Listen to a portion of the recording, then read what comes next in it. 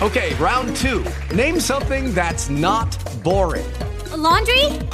Ooh, a book club. Computer solitaire, huh? Ah, oh, sorry, we were looking for Chumba Casino. That's right, ChumbaCasino.com has over 100 casino-style games. Join today and play for free for your chance to redeem some serious prizes. ChumbaCasino.com. No purchase necessary. Void where prohibited by law. 18+. Terms and conditions apply. See website for details. Now, from the Star Reynolds Sports Desk, your 93.3 KJR-FM Sports Headlines. It's not helping me. Here we go. Headlines from the VMAC. Are we on the air, by the way? Headlines from the VMAC are brought to you by our friends at VenueKings.com. Why don't you make like a tree and get out of here? You looking for tickets for the Angels and Mariners this weekend? Jump on the web and go to VenueKings.com. Use code SOFTY at checkout for a discount. All right, MLB trade deadline is gone. The Mariners did acquire Jake Lamb from the Dodgers, the former Husky. Matt Boyd, by the way, from the San Francisco Giants. He's a starting pitcher. He's been rehabbing the entire year. And he had a 3.89 ERA in 15 games started last year with the Tigers. Mariners also getting a catcher, Kurt Caselli, from the Giants as well. The deadline was very kind to the Padres, by the way. They grabbed Juan Soto from the Nationals, plus first baseman Josh Bell in a 6-player package. Padres also trading for Reds third baseman Brandon Drury in exchange for prospect shortstop Victor Acosta. And the Padres then sent first baseman Eric Hosmer to Boston after he refused to be a part of the deal with the Nationals. And the Yankees sent Joey Gallo to the Dodgers. Phillies getting closer David Robertson from the Cubs. Sounders 6:30 pregame with Dallas tonight. 7 o'clock kickoff, of course, right here at 93.3 KJR-FM. Time for John Wilner right now. It's time for our weekly Pac-12 conversation with San Jose Mercury News reporter John Wilner. Brought to you by Simply Seattle. Our friends at SimplySeattle.com have the most amazing collection of all things Seattle. Seahawks gear, UW hats, and the largest selection of Sonics gear anywhere in the world. Learn more at SimplySeattle.com. All right, big thanks to our friends at SimplySeattle.com. You're looking for tickets for this weekend. They got tickets for Friday night when you buy $30 worth of Mariner gear on their website. Just use code TICKET in your cart when you check out on the website at SimplySeattle.com. Hell of a deal. $30 of Mariners gear gets you a free ticket for the game on Friday. All right, joining us right now on the radio show, here he is, the Pope of the Pac-12, coming off Media Day, baby, in L.A. over the weekend on Friday, our friend Johnny Wilner. John, how are you, pal? What's going on? Good, thanks. How you guys? Good. Good to hear your voice. Good to have you back on the show. You obviously... Same to you. Yeah, Same thank to you. Son. Thank you. Appreciate that. You obviously went into Media Day with a lot of questions. Did you get the answers that you were looking for a couple days ago in Los Angeles? I did not to the most important questions, but I think that it wasn't realistic to expect that there were going to be definitive answers to the matters of Pac-12 survival versus Pac-12 extinction. Right? It's still too early in this process to know what the direction is going to be. I still feel like I think I have got the survival is a 4-point favorite over extinction, and that's a neutral field, 4 points. So, okay. Pretty solid, but it's certainly not anything guaranteed. Well, what in more detail would have you liked to have known had they been willing to disclose it to you? Well, I certainly like who you're looking at for expansion, because I think we know, but I'm not positive we know. What kind of feedback have you gotten from your media partners, if any, was certainly a big one. Mm-hmm. Exactly what have the president said that leads you to believe that they're willing to give this a go together. But I think it's important for fans to kind of get the big picture on all this. And everything starts with the Big Ten, right? The Big Ten is in the middle of their media rights negotiations, which is the reason USC and UCLA made the move when they did, right? Until the Big Ten basically closes the books on its new TV contract, the Pac-12 doesn't know how much money all the various media networks have available, and it doesn't know which ones are going to be more interested in Pac-12 football, right? The best case scenario for the Pac-12 is for ESPN to get shut out of the Big Ten's new contract. because that will drive up ESPN's interest in getting Pac-12 football because it needs programming. Yep. The worst case scenario is for all the major networks to get some of the Big Ten because that will lower their interest in signing a deal with the Pac-12. Well, yeah, I mean, it certainly makes sense. What are the odds of that happening? What are the odds of ESPN not carrying Big Ten football whatsoever? I think the odds are pretty good that ESPN is going to get less than it wants or less than it has had. So at that point, there may be some real interest. Fox is the reason SC and UCLA are making this move, and Fox is expected to kind of corner the market and potentially with CBS jumping in there, right? CBS needs to replace the SEC game of the week. So, if you got something where Fox and NBC and CBS have the vast majority of Big Ten football, ESPN could really, the supply-demand calculation could tip in the Pac-12's favor. You mentioned that obviously we're all waiting on the Big Ten here, and if ESPN doesn't get a piece of it, that they've got to fill the programming and the value for the Pac-12 goes up. But beyond that dynamic, have you seen, has there typically been like a multiplier? Like you say, okay, if the Big Ten is worth, every dollar for the Big Ten, the Pac-12 is, the Pac-10 now is going to get, 80 cents or 90 or 50 or whatever. Is there some kind of, we see that in contracts in sports where say, okay, if he's worth this, then he's not quite as valuable, but at least that helped set the market. Is that type of interplay available to the Pac-12? It used to be. That's kind of how this thing has unfolded with the conferences and their network partners, over the last few decades, right? Yeah, you're ESPN. You want to make sure everybody's happy. You want to make sure everybody is in range with everyone else. But I don't think that exists anymore, partly because of the way people are, consuming content, partly because of the network's desperate needs for the teams that generate the highest ratings. So I don't think you could do that anymore. I think the Pac-12's best case is, 50% of what the Big Ten's going to get, maybe even 45%, but there isn't the same kind of framework that you used to have where you could sort everybody based on the top dollars. I don't think that exists anymore. Yeah. Well, I mean, put your crystal ball hat on for a second. And, I was on with a station today in Portland. They were asking me, hey, what does this look like in 5 years? I mean, I don't know. Probably my best guess is in 5 years it's the Pac-10 still without USC and UCLA, and, maybe they're closer then to bringing somebody else on or joining another conference. But what do you see this thing looking like in 5 years from now?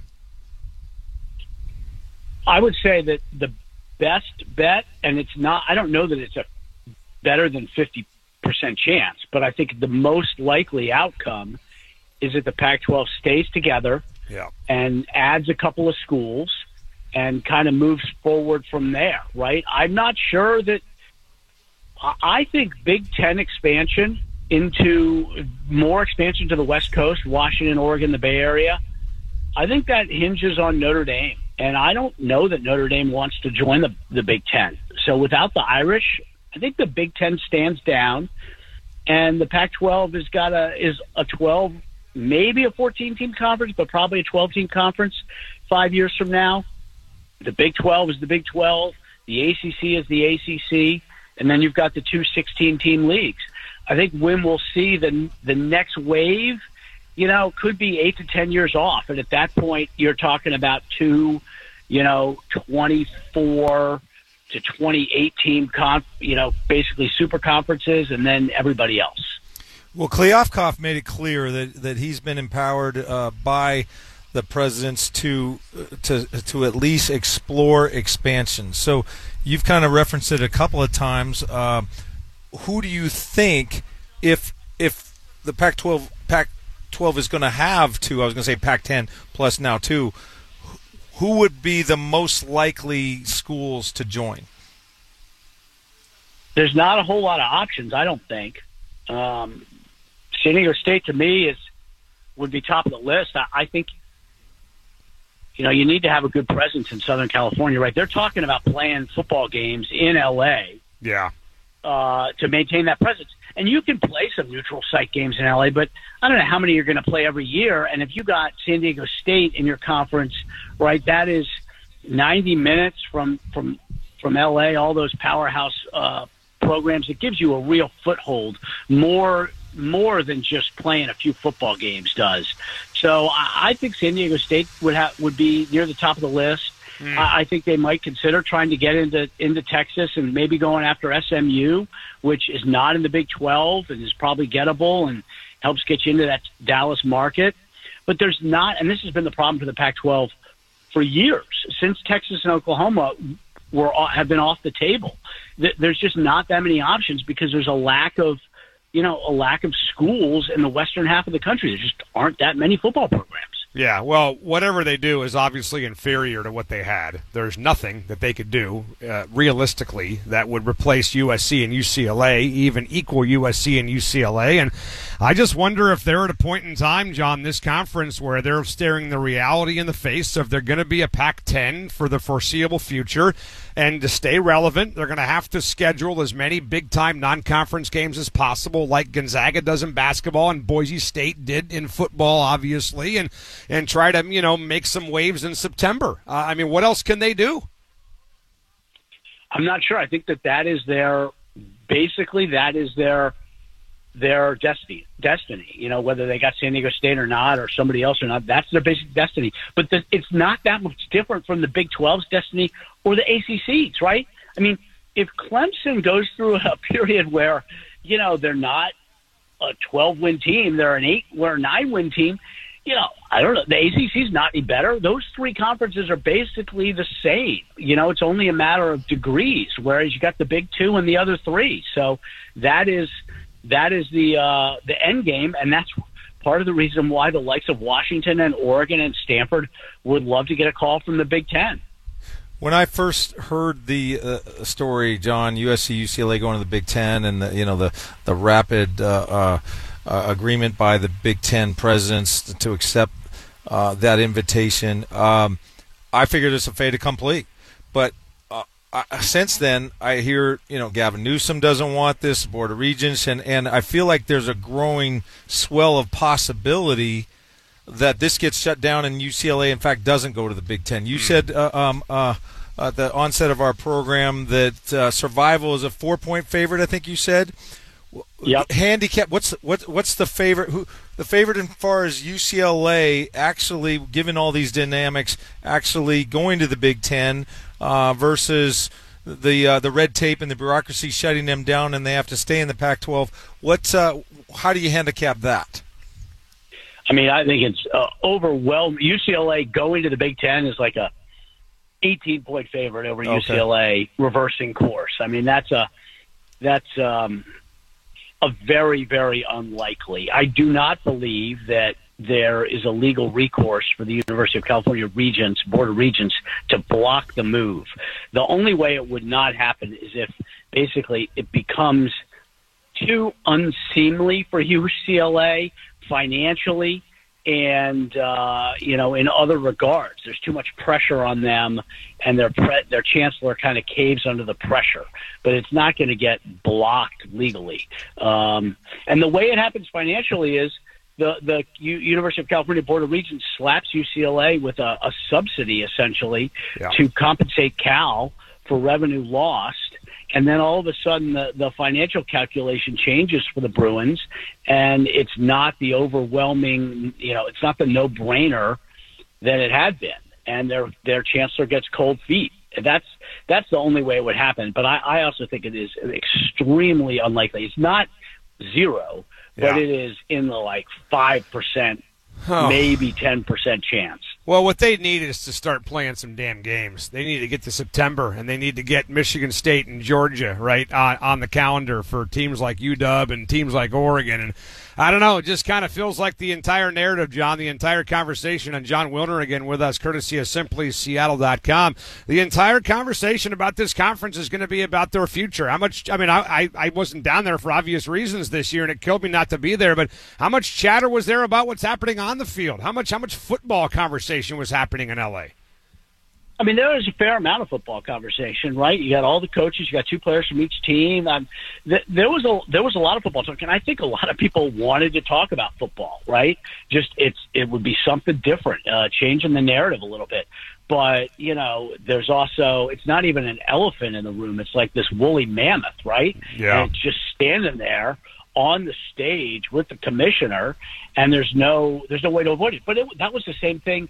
I mean, the Big Ten, right? They want to talk about football, but there's still a lot of questions about USC and UCLA, the Big 12's version, even the ACC, which is not involved in losing or gaining teams right now.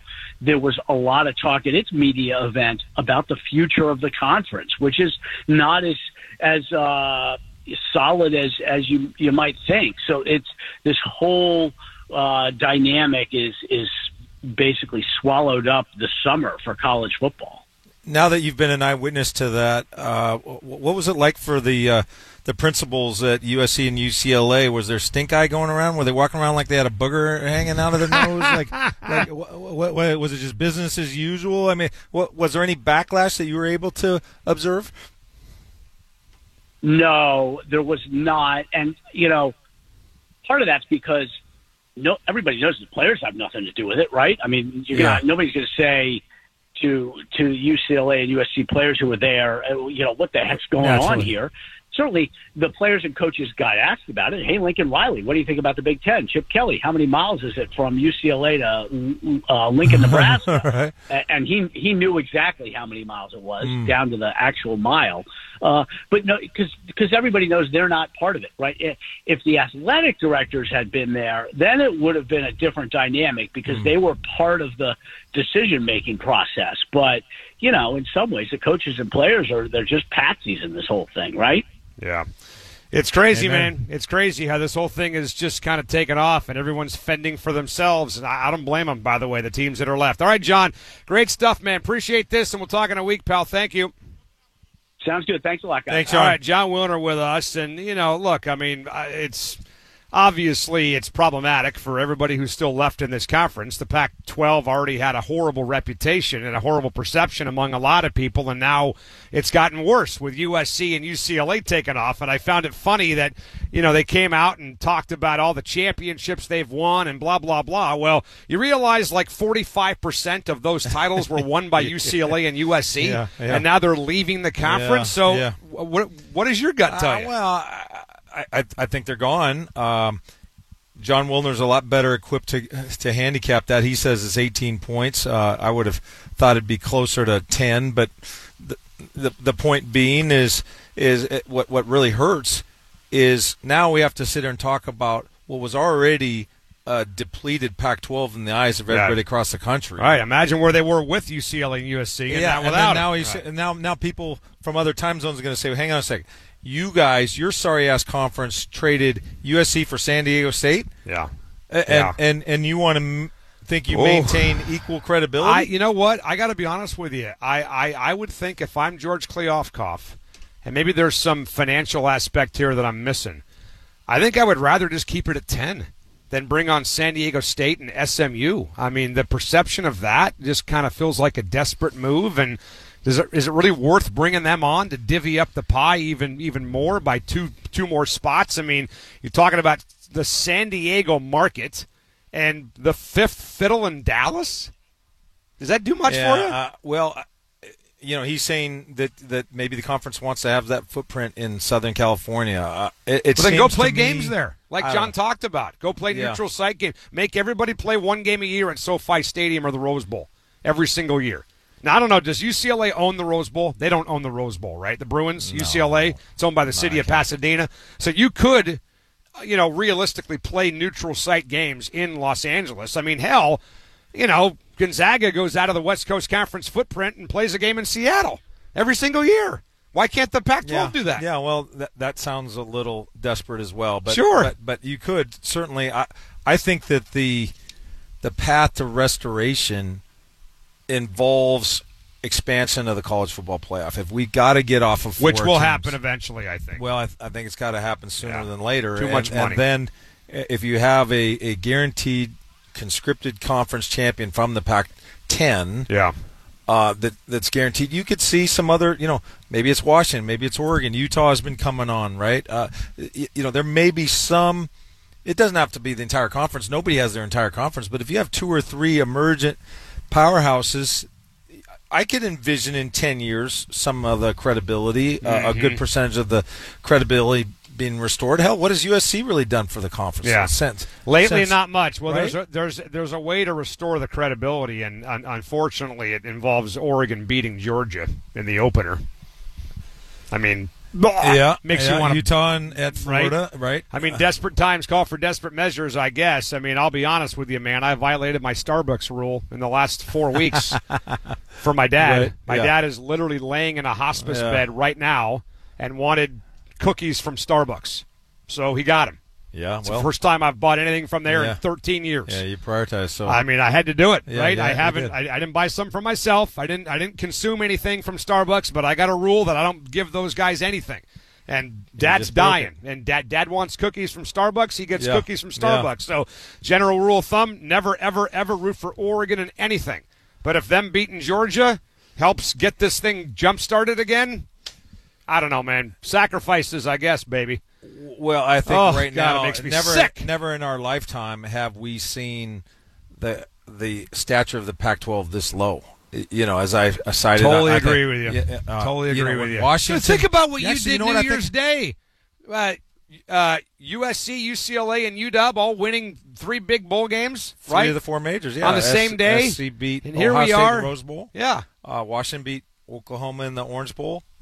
UCLA beat the Miami Hurricanes in the Fiesta. Here we are 37 if years later. If that happened today, you think of all the panelists they have now, and like ESPN all sitting around.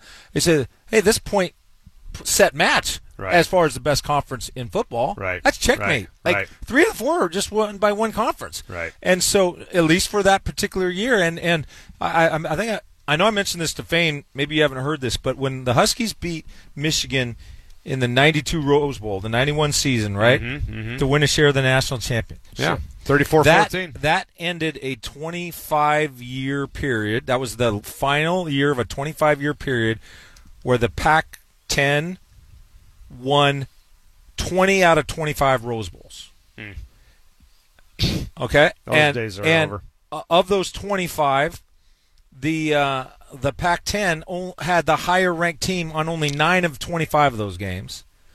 And of the Big Ten losses, of which there were 20, 15 of those losses featured a Big Ten team ranked in the top 5, coming out west, and we said, come on out, take your beat down, right? And those facts are indisputable. I mean, you're talking about a generation where the Pac-10 won 80% of the Rose Bowls. Warren Moon has sounded off on the controversy, if you will, involving Kyler Murray. We're going to hit on that next. Coming up from the VMAX, Softy and Dick. You in for Dick on 93.3 KJR-FM.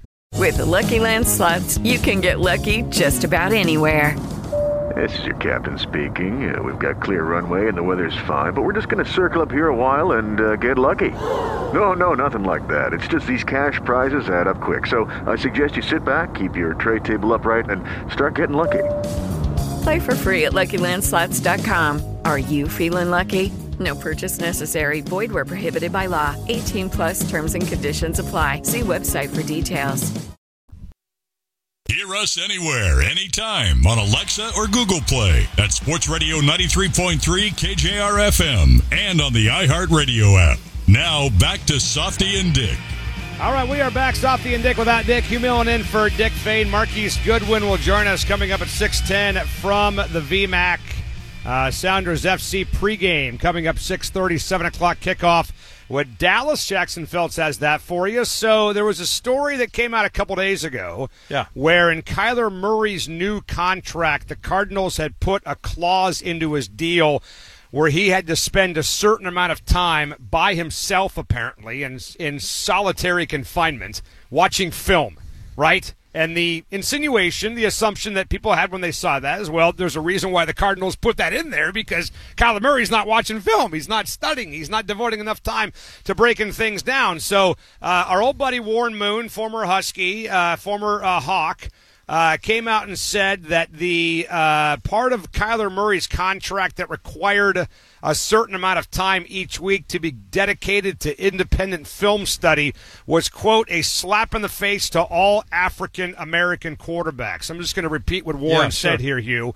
He said, quote, it's something we were always accused of back in the day when they didn't let us play, that we were lazy, that we didn't study, that we couldn't be leaders, that we weren't smart. So all those different things just came to the surface after we had put all that stuff to bed over the years, and just because of this deal that's gone on between Arizona and Kyler Murray, he says it was very embarrassing to have that happen to Kyler Murray. And I was thinking about our buddy Billy Joe Hobart, another former Husky, who admitted when he was in Buffalo he didn't know the playbook, didn't read the playbook when he was in Buffalo, and he got cut because of that. So there's a lot of quarterbacks that don't put enough time and effort into film study or playbook study. It's been documented many times before. Sure. Well, a couple things. First of all, there's no question that Warren Moon has a scar tissue there from what he experienced. He unquestionably was a victim of racism throughout his career, particularly early on, and so I can understand that take. Secondly, I think it shouldn't need to be said, but I'll just say it unequivocally. All racism should be condemned. We need to identify it and try and eradicate it, right? Yeah. But not. I think misidentifying racism can hurt where we don't target on real racism, and that could be in play here in the following regard. That clause was initiated, and the intimation is that had Kyler Murray been white, that the clause wouldn't have been in there. For example, you say Baker Mayfield. He was also a number one overall pick. Had he done the exact same things, would the Cardinals have instituted that clause? Well, first of all, let's look at how the Cardinals are disposed towards Kyler Murray. You have Cliff Kingsbury, when he was at Texas Tech, he said that dude should be the number one overall pick in the draft. He had no idea that he was going to be the Cardinal coach. Then he becomes the Cardinal coach, and he has a chance to put his money where his mouth is. And despite the fact that Josh Rosen had been the number 10 overall pick just the year before, he says, no, I want Kyler Murray, right? So now you fast forward, clearly he's been a model for Cliff Kingsbury. They gave him the contract when they could have pushed this out a couple of years. So I would submit to you that the Cardinals, the brass, the principals that are making these decisions are favorably disposed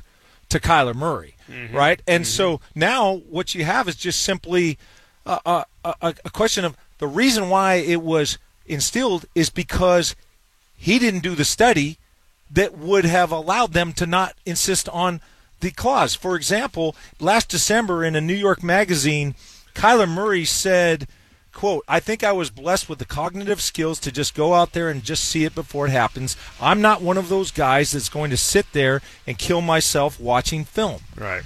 And so I think that what you have is there's no clear evidence that had he been white that clause wouldn't have been in there. Sure.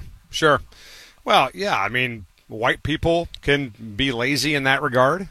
Black people can be lazy in that regard. Asians can be lazy in that regard. You know why? Because they're people.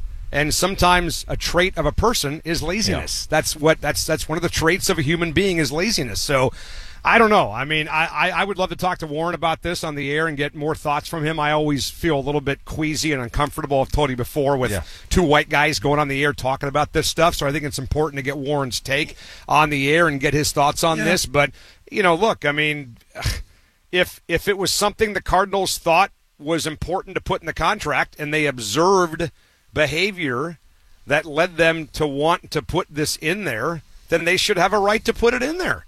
because he's their franchise quarterback. He's making $50 whatever it is million bucks a year now. Well, I think that, my God. But knowing it's going to leak and how it's going to be interpreted, I think it was a mistake. I to put it in there? Yeah, I think it was a mistake. I think if you're going to give him $232 million, you're already taking on that risk, and I think that it serves more as an undermining of his leadership, of Kyler Murray's leadership. I understand why he signed it. That's a different conversation. Yeah, no, I understand.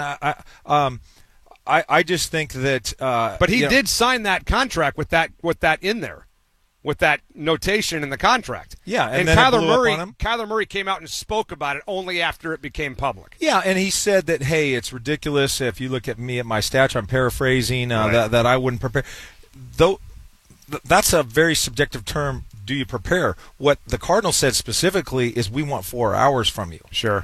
And 4 hours a week, is that right? 4 hours a week. How much time do quarterbacks put in to film study, honestly? Well, you have your film study at the facility. Right. You're there from 8 in the morning, 7, 8 in the morning at a minimum. And a lot of guys get there at 6. I mean, look at Russell Wilson. He's one of the hardest working guys. I mean, he would, he would say, I do 4 hours of study on my opponent before Monday morning at 6 a.m. when I go to the facility. Like he's already doing all of that, right? So, in any event, I think that Murray has the guy who he should blame the most is himself. That's his biggest problem, himself. He brought this on himself, and I think while I understand Warren's history and what have you, I think in this instance, you just think of this. If you paraphrase what Martin Luther King said in regard to this, he would say, no, I just want black quarterbacks to be evaluated exactly like white quarterbacks. Yeah. Be evaluated on your preparation, your performance. That's it, not your skin color. And I think that they are so favorably disposed to Kyler Murray that this was put in there because they said, you know what? We can get even more out of Kyler Murray if he studies. Sure. Well, your perspective, though, on that undermining Kyler Murray's leadership, totally agree with that. And honestly, I hadn't even thought of that, but you're exactly right. That, hey, you're either with a guy or you're not. Yeah. Right? And if you're with him, then you're 100% with him. And if you've got concerns in the back of your brain, then you better keep those to yourselves because you're going to end up screwing him over with his teammates. His teammates are going to start to think that, oh, this guy's lazy. He's an idiot. He can't do that if you're paying a guy what the Cardinals are paying Kyler Murray. But, it's funny because I was actually thinking about I think it's Jason Cole wrote a book on the evolution of the black quarterback in America. Okay. And I think about where we've come from Doug Williams. Remember that when he was asked how long he's been a black quarterback for, and he said all my life, whatever. Yeah. I'm looking at the top paid quarterbacks in the NFL. 1, 2, 3. 3 of the top 4 are African American in Kyler Murray, Deshaun Watson, and Patrick Mahomes. And 3, 4, 5 of the top 9 are African American when you add Dak Prescott and Russell Wilson. And I just think that the idea that, we're at a point where it's a novelty or unique to have a black quarterback, I'm so beyond that right now. Yeah. I don't even think about those days anymore. I mean, C.J. Stroud and Bryce Young are both African American. They could be the top 2 picks in the draft next year, for God's sake. So that to me is just done. And I don't know. Maybe there are people of power that still look at it differently. I got no idea, but that stuff doesn't even register with me Well, anymore. A couple comments. First of all, you said, okay, we're a couple of white guys talking about this. Right. First of all, I don't think you have to be old to have empathy for old people. I don't think that an oncologist has to have experienced cancer to be able to treat his patients who have cancer. I mean, I don't think in all realms you have to have experienced this. Now, so I think that you just, if I'm imagining a couple hundred years from now where we have more racial harmony, I think that we're going to be able to have conversations like this. We're going to have conversations like this with black people. Like I had this very conversation with Masvidal and Paul Johns, and I was like, hey, look, here's where I'm coming from. If you need to kick me in the balls because I'm not seeing something, I'm ignorant, please tell me. right? But this doesn't seem like a racist act. Now, what Pat Mahomes had to deal with, you say that things have changed. Yeah. That comment about somebody saying street ball. Right. So what happened is Mike Sando talked to an anonymous, I think, defensive coordinator. Yeah. Is that right? Yeah. Who said that once you can get past the first read for Patrick Mahomes, he just plays street ball. Well, street ball. Which some people are insulted by that. I don't know. I mean, I think his brand of football is pretty freaking awesome, to be honest with you, and it kind of seems to work. So I don't know how insulting that really is. Well, it took me back a little bit because, okay, if a white person used the N-word, when we all know that that's a racist slur, right? Yeah. Totally unacceptable, right? But there are some words you say, like thug, for example. You can use the word thug, and you can say, oh, I wasn't using a racist term. There's white thugs, and street ball, this coach might have said, well, I didn't mean it was racist, but you know what? I've had to comment for 10 years on Russell Wilson. I use the term off script occasionally because I got to use other terms. I might say playground. Right. But street ball to me connotates that seems like a racist comment to me, and it seemed like a racist comment to Pat Mahomes because he commented. Maybe you can pull his reaction to that. So I didn't like that. That kind of seemed like a veiled slur to me. And yet he's talking about a dynamic. Let's just focus on that comment about, okay, your first read. If you have, let's say you're a quarterback coach, you got Tom Brady and you got Pat Mahomes in your room, okay, and you say, well, wait a minute, why would they be on the same team? Well, Steve Young and Joe Montana were on the same team at one point. But just work with me on this. There are times where you say that you want the passer to become a runner, and that's a good thing. All right, so a lot of times you have a scale. You say in football, the stronger you are, the better. If Vita Vea is more strong, that's great. If a running back or a receiver is faster, that's great. But there are some attributes where you say you want to be in the middle, like Goldilocks, not too hot, not too cold. So what attribute am I talking about? I'm talking about a quarterback in the pocket, his propensity to turn a passing play into a running play, right? Yeah. If you have Tom Brady, you say, dude, I never want you to become a runner unless the Red Sea parts. Mm-hmm. If you have Lamar Jackson, you say, look, if the primary isn't open and you don't think you have the time to get to the secondary, by all means be a runner. The defense is retreating. Sure. You are dangerous because they're retreating, and your wheels are going to impact us and help us win. So you're going to coach those guys different, right? But occasionally they're going to make a mistake. Yeah. You're going to say, well, wait a minute, you bailed out of the pocket there where if you had the time to come back. And you say, you know what?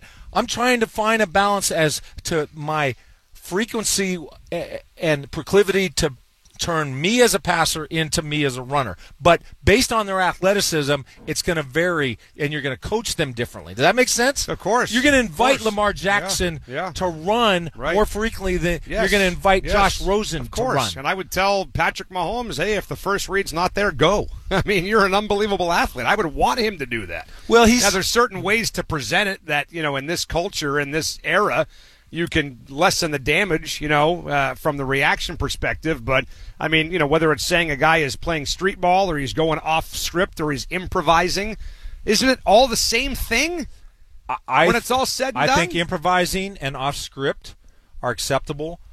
I think playground, this is just me. Right. Just me. In terms of my filter, right. When I hear street ball in that context, I get it. Some people have a different reaction. I totally get it. It seems to have a racial overtone because I heard Mahomes say, you know what? I took it as a racial slight. Fine. Well, then to get that same guy and have him say the same thing differently.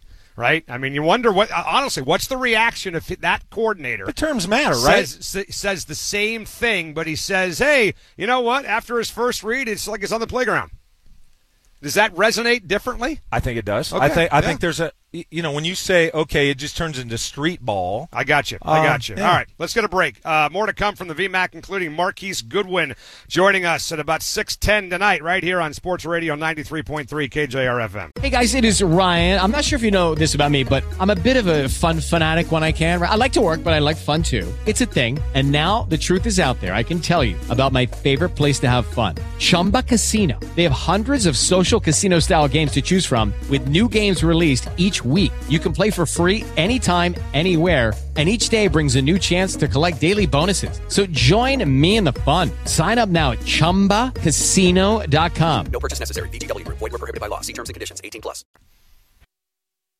Hear us anywhere, anytime on Alexa or Google Play at Sports Radio 93.3 KJR-FM and on the iHeartRadio app. Now, back to Softy and Dick. All right, boys and girls, Softy and Dick without Dick. Hugh Millen in for Dick Fain. Marquise Goodwin joining us in about 20 minutes from the Seahawk wide receiver corps. Dadgummit, you know what we haven't talked about at all since you've been with us? Talk. Your boy got signed. DK Metcalf. Yeah. Got his money. Okay, yeah. Got his riches. And I heard you say something this morning on the morning show. I was driving around town and heard you talking to Chuck and Buck about the wide receivers and DK Metcalf's contract and his situation. I heard you say this morning that you think that DK Metcalf should get 190 targets every single year. Not 180, not 170, 190 targets. You realize that Cooper Kupp had 145 last year. No, he didn't. He did. No. I'm sorry, 191. My fault. Okay. 191. So you want DK Metcalf. What did Devontae Adams have? Devontae Adams had 169. Tyreek Hill had 159. Justin Jefferson a $167. How many guys had 190? One. Cooper Kupp. All right. Had 100. So you want DK Metcalf to be number one or number two to basically lead the NFL in targets every single year. Yeah, I wouldn't Right? complain. Okay.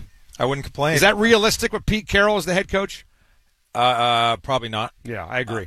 I just think that there's an impetus in my mind to just move him around wherever you can, bubble screens, smoke screens, have him in the slot, running little stick routes, little out routes, slants over the middle. He can run every route, right? He can for sure. He can run because Dick and I have had that conversation before. And who was it that was on the air with us? I wish I remember who it was.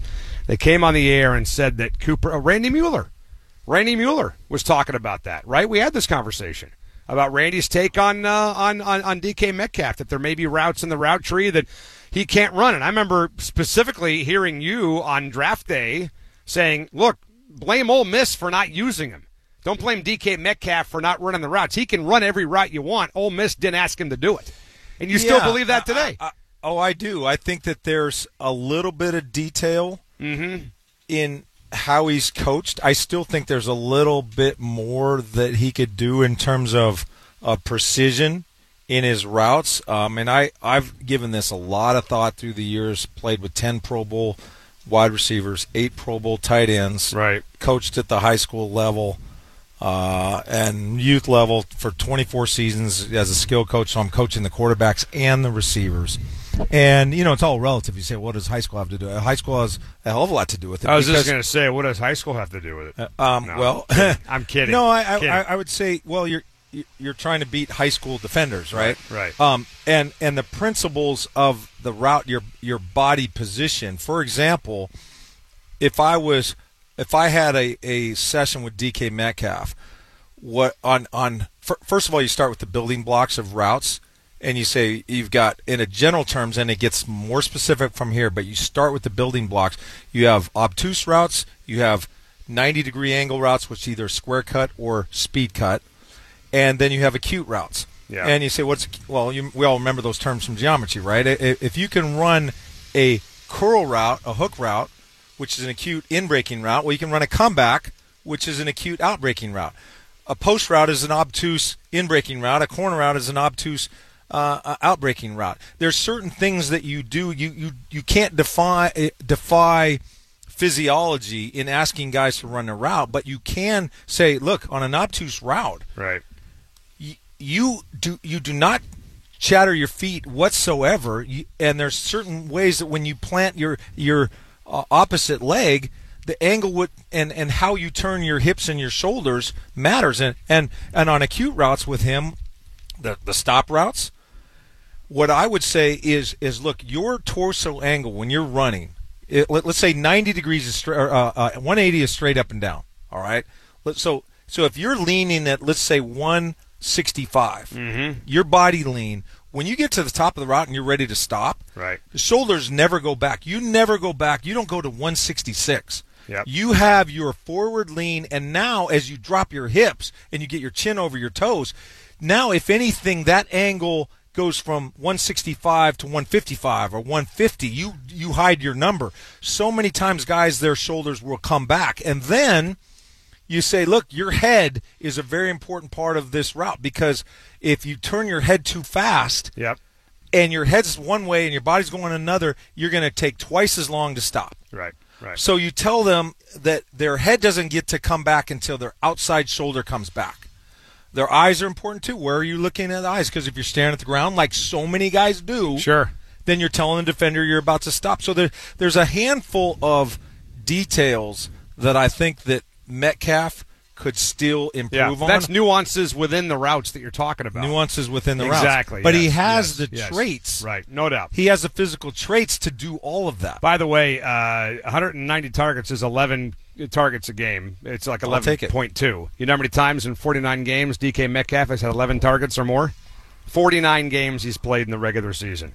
He's had 11 targets 7 times in those 49. All right. So there would have to be – my point is this, and I don't disagree with you at all. I think if you're going to pay the guy, then use him for God's sakes. There would have to be a little bit of a shift, though, in Pete Carroll's philosophy. And his risk aversion philosophy would have to be flushed. Possibly. In a little bit of a way to get this guy the football. Now, 11 targets a game doesn't mean they're all go routes or fly patterns, right? That just means get the guy the ball, is what that means. It doesn't necessarily follow. I get that that it implies that, but you could, in theory, raise your run pass percentages. Mm-hmm. Go back to like 2013 when they won the Super Bowl. They were number one in the NFL in terms of run pass percentage. Right. Which means they were dead last in terms of pass run percentage. Right? The reciprocal is obviously true. So just to remind people. Thank you for that. All right. Appreciate that. But one could they could run with greater frequency and throw to DK Metcalf with even more frequency. And you're only talking about 11 targets. Well, let's say less targets for Tyler Lockett, less targets for D. Eskridge. I didn't know I was going to be Goodwin. held maybe I shouldn't have. No, I just 190. I mean 190 is a lot. That's number one in the NFL. It's a lot of targets. For me to have said 190 does imply that I had thought it out. Okay, so if you want to Which say you had 180, not thought it out. Well, like most I things knew, you say. I knew is that your point? The top guys. I knew the top guys that there's been guys at 190. Would you be happy with 170? 10 targets a game. You take that. You take 10. Yeah. Right. I mean, take 11, you take 10. Put it this way. What did Vince Lombardi said? We strive for perfection, knowing that we'll never get it. Exactly. In the process, we catch excellence. If I say right now we're striving for 190, and you get 170, and then we get 170 because happy. we are striving for 190. Yes. Yeah. All right, so Millen wants two things. He wants more reps for Drew Lock and more targets for DK Metcalf. All right, Pete? That's all he wants. I'd rather You want to make the guy happy? Make him happy. Give me 170. It sounds like that's Drew Lock-oriented. I would say no more than 50% reps for Geno Smith. Let's get a break. We'll do headlines. Marquise Goodwin's going to join us. We'll ask him about DK Metcalf. What's it like to play with him? Coming up on Sports Radio 93.3 KJR-FM. Okay, round 2. Name something that's not boring. A laundry? Ooh, a book club. Computer solitaire, huh? Ah, sorry. We were looking for Chumba Casino.